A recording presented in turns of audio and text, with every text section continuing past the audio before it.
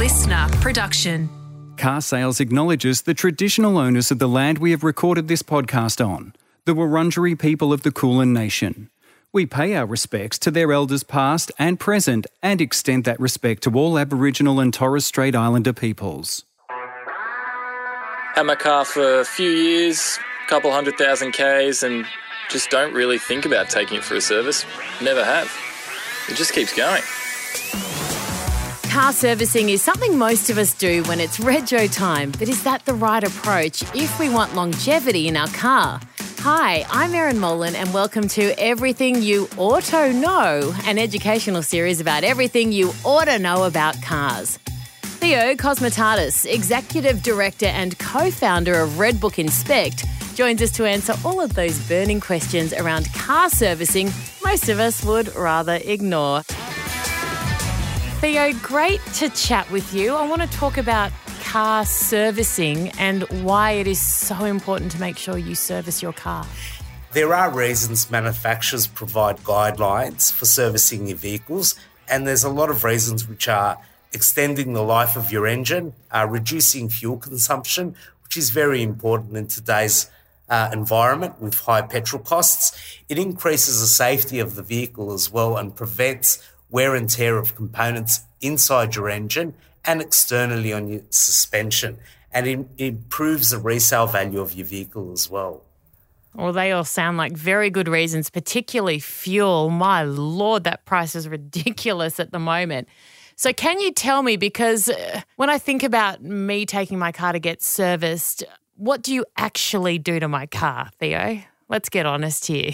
Depending what sort of service you're having, it's usually changing your engine oil and filter on your particular vehicle or make and model. It's changing the air filters and the fuel filters, and it's inspecting the brakes, the fluids, the belts, hoses, any leaks or any potential minor leaks which could potentially be quite costly to repair if they're not repaired at the time of servicing. And it's testing the battery as well to make sure that you're not breaking down that time that you need to get somewhere quickly. Yeah, that's always something very, very important to do. One of my first, or it was either my first or second car, used to break down all the time, and the tow truck driver just knew me by name at that stage. I think I was 19 or 20, and it was a relationship I did not want to foster, but unfortunately had to, so I should have serviced my car more. What about electric vehicles? Is it a different process, and do they cost more? Does it take more time to service? Electric vehicles are very different. There's no mechanical components that need to be serviced, but they do need servicing because they still have brakes, tyres that need to be rotated to extend your tyre life. Suspension components which need to be checked and components may need to be replaced, and also software upgrades for the electrical components in the particular electric vehicle that you may own. What about logbooks, and whose responsibility is it? Do we still have physical logbooks? Because so much, of course, goes online now and is in apps and that kind of thing. How does it work?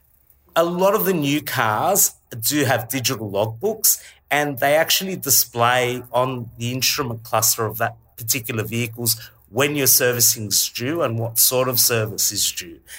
It is very important to service your car and maintain those logbooks as well, because it will add resale value to your car when you do decide to upgrade or sell. How much should a service cost? And I know it will differ dependent on your car and the state of the car, etc. But just a general idea, and how do we know that, look, every industry there are people who will take advantage of you, no more, no less in your industry, but how do we know if it's fair? With the different makes and models and so many different versions of motor vehicles, I always recommend get online and do a bit of research, have a look what you should be paying for the particular make and model that you own, and you'll gauge a rough estimate of what you should be spending for a major or a minor service, whichever service it is. Servicing on a European car can be anywhere from $500 to $1,000 for a basic service, and on a Japanese vehicle, you're looking at somewhere between $150 to about $500. Roadworthy checks before getting rego, etc., are they redundant if you're a regular servicer of your car or not? Certain states are different. In New South Wales, for example, you're required to obtain a roadworthy if your car's 5 years or older, and that's to be able to register and drive your vehicle on the road, and that's annual. In states like Queensland, Victoria, WA, you're not required to get a roadworthy every year, but you are required to get a roadworthy to transfer that vehicle interstate and put it into your name with their number plates, and then your servicing would be your annual roadworthy, even though it's not mandatory to have your car registered.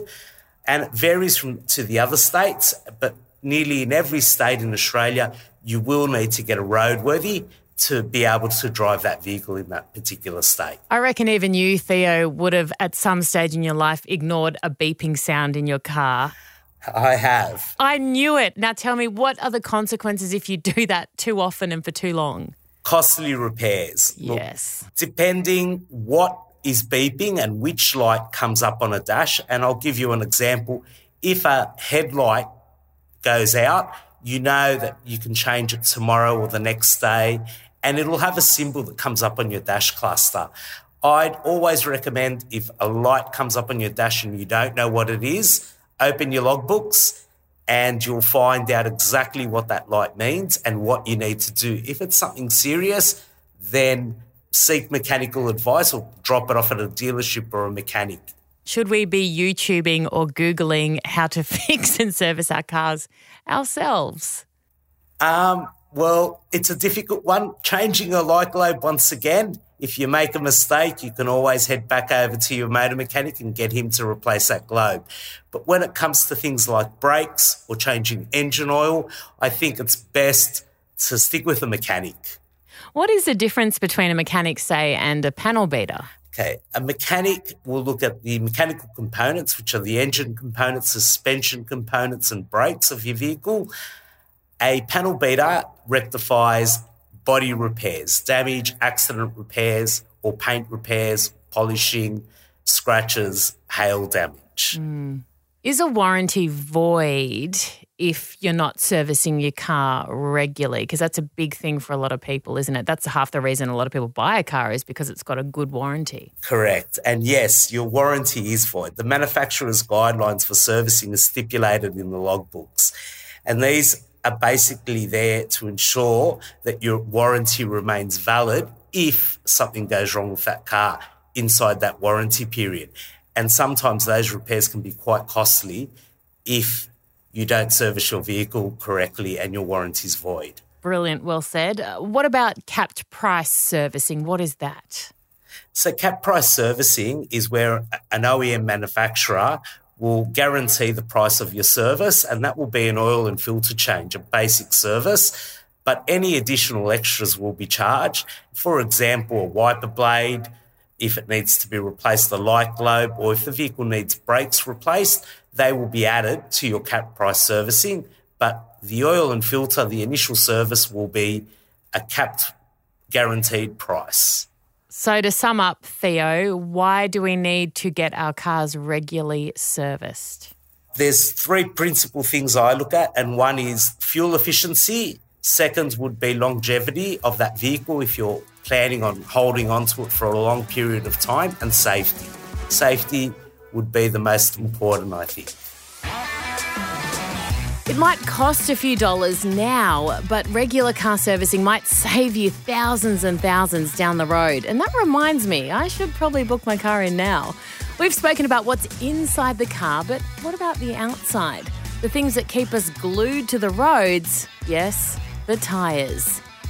John Tamblin, General Manager of Retail at Bridgestones, joins us to talk all things tyres. If you think about a car, all the things it needs to do, stop, go, turn around corners, the only thing that's enabling that is the piece of rubber that connects the car to the road.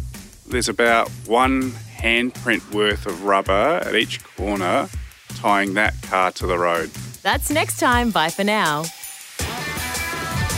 This podcast is a listener production, hosted by me, Erin Molan, and made in partnership with Car Sales. Executive producer is Todd Stevens, producer is Kelsey Menzies, and audio by Kelly Fulston.